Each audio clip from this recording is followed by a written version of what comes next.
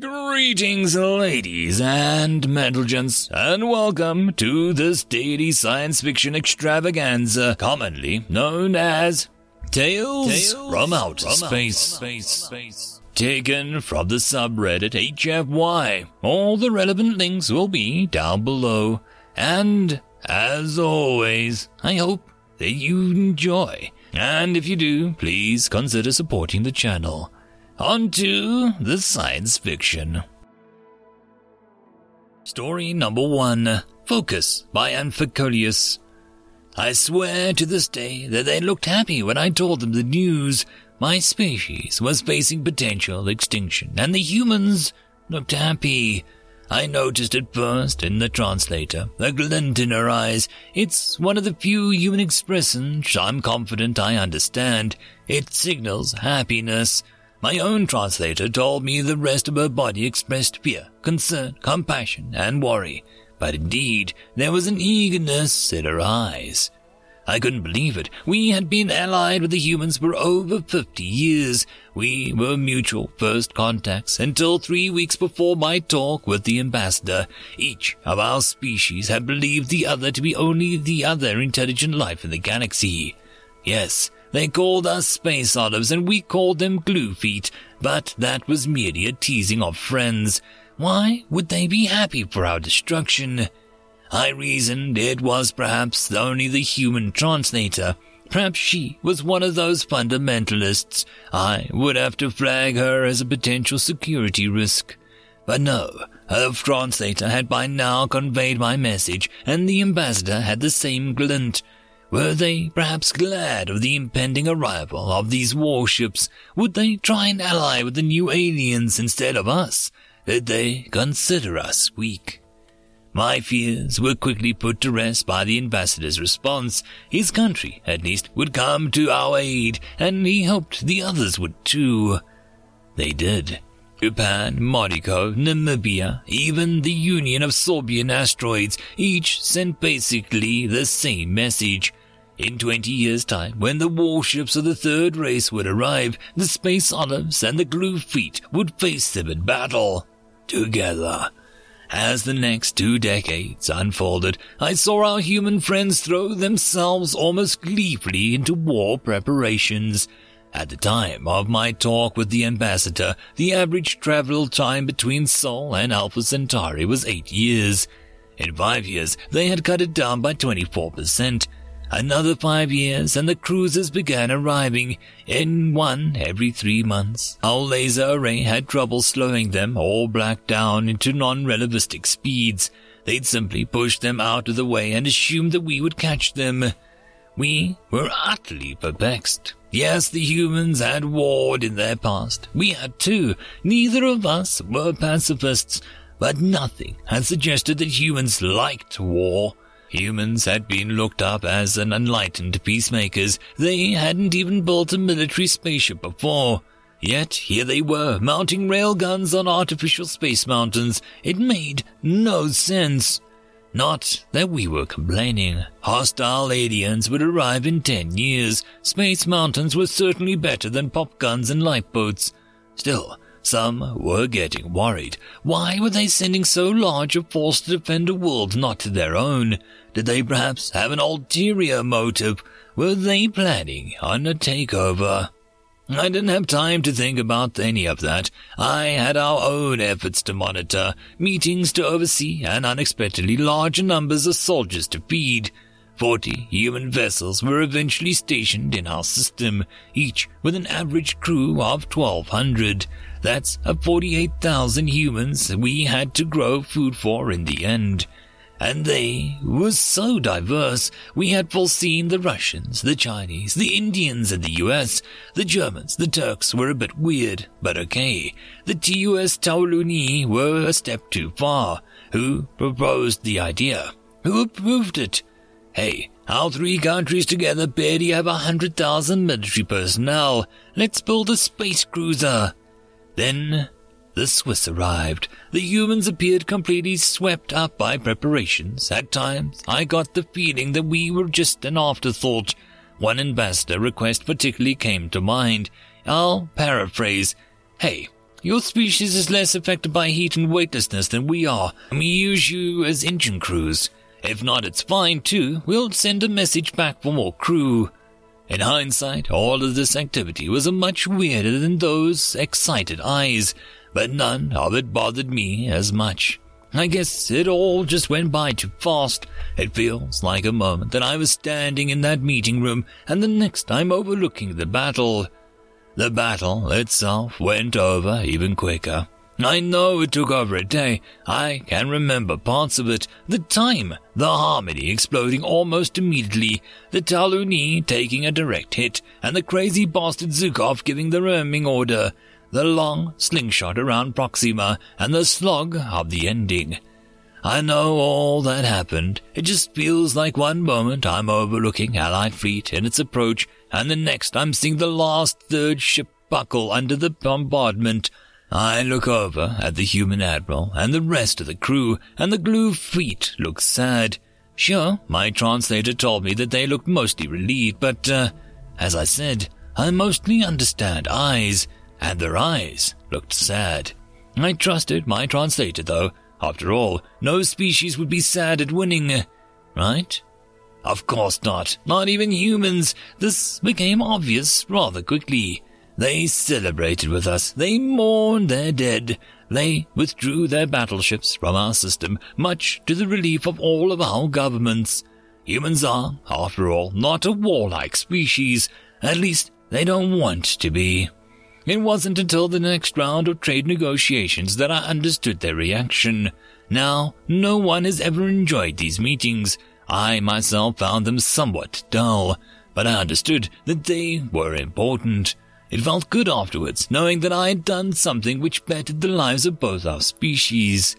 However, this time the ambassador didn't look mildly annoyed as I expected. He looked bored. My translator did not need to tell me this. It was plainly obvious. Our species has visual senses on its entire body, so it is not very unusual to turn or move during a conversation. But when someone whose main sensory organs are in one spot is not pointing them at you, you notice. The ambassador was looking outside. At Proxima, it was of course too far to see, but you could just tell that he was looking at the debris still orbiting that star. I asked him if perhaps he wanted to be back there, trying to be tactful. "No," he said. "Clearly things are better now, at peace." He paused for a moment before uttering the most human sentence that I had ever heard. But at least out there it was clear what was right. Understanding does not come gradually or all at once, but in small steps. That last sentence was one of those steps for me. It made me understand a bit more about humans. I understood why the species with such skillful engineers struggled so hard to cope with warming their planet. I understood those happy eyes 20 years ago. I understood why they were so dejected now. Humans grew up in a place where the primary threat was being mauled to death. The environment was not particularly nice. Food scarcity, occasional drought, but at least there were no invisible clouds of poison. Where humans grew up, if something wanted to kill you, you could see it. As a result, they were very good at dealing with clear, noticeable problems.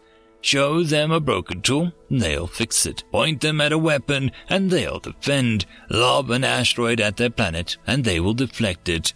Humans crave those kinds of problems. They can understand them. They're good at them. Solving them is clear accomplishment. It makes them feel good.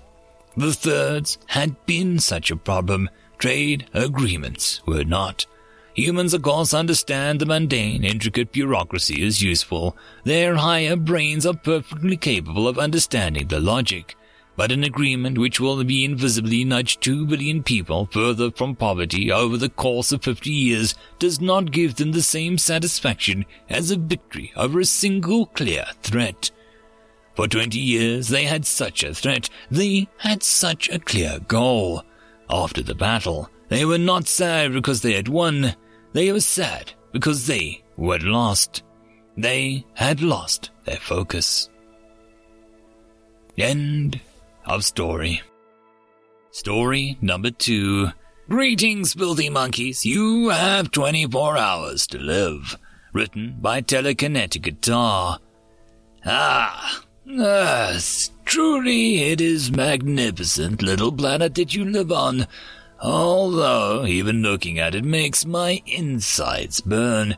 Do you want to know why? I absolutely loathe its inhabitants.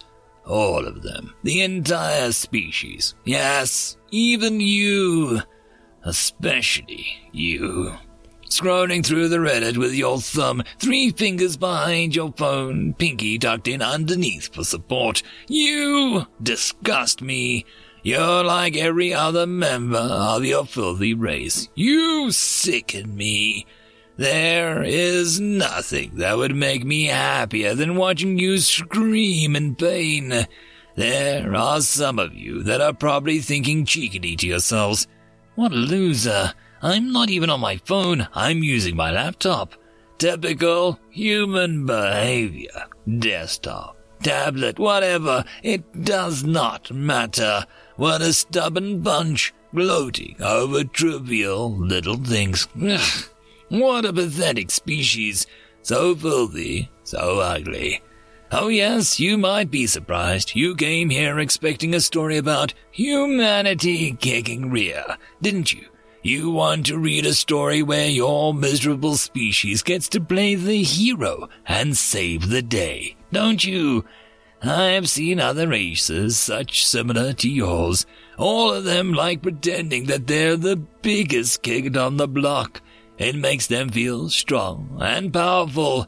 Well, guess what? Playtime is over. The adults are here. Let's begin by bursting those little bubbles you seem to have built for yourselves. I've read all the stories in the subreddit. I read all the featured content you so proudly put out every month. I've read everything trending right now. I've even read the original 4chan posts and everything put out since. How can someone be so delusional? Understand this, there is nothing special about you. Topping the intergalactic slave trade, playing a life, a loyal AI pet is reminiscent about you, MacGyvering your way to become the most formidable race in the universe. Ugh. All fantasies of an inferior race that has never achieved anything worthwhile.